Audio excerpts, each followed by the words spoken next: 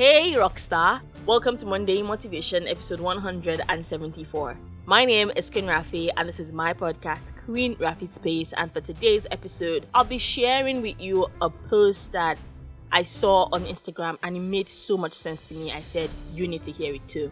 This post is by somebody I just love to call Dr. Sam for short in my own head. She said, a bold person will be too out there to a timid person. A go-getter will come off as an oversabi to an underachiever. A happy person will seem to be an overcompensating person to an unhappy person.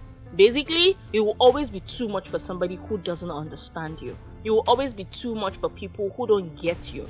But you will never be too much for yourself. And you will never be too much for the people who want you to be in their lives. So go out there today and do not be worried about being too much. If you want to be that extroverted, happy person, go ahead and do it. If you want to be that person who is really a hard worker and go after everything, don't be scared of people saying you're too ambitious. I've never really understand the word too anything. People are who they are, and that uniqueness is what makes them them. So please, this week and going forward, do you.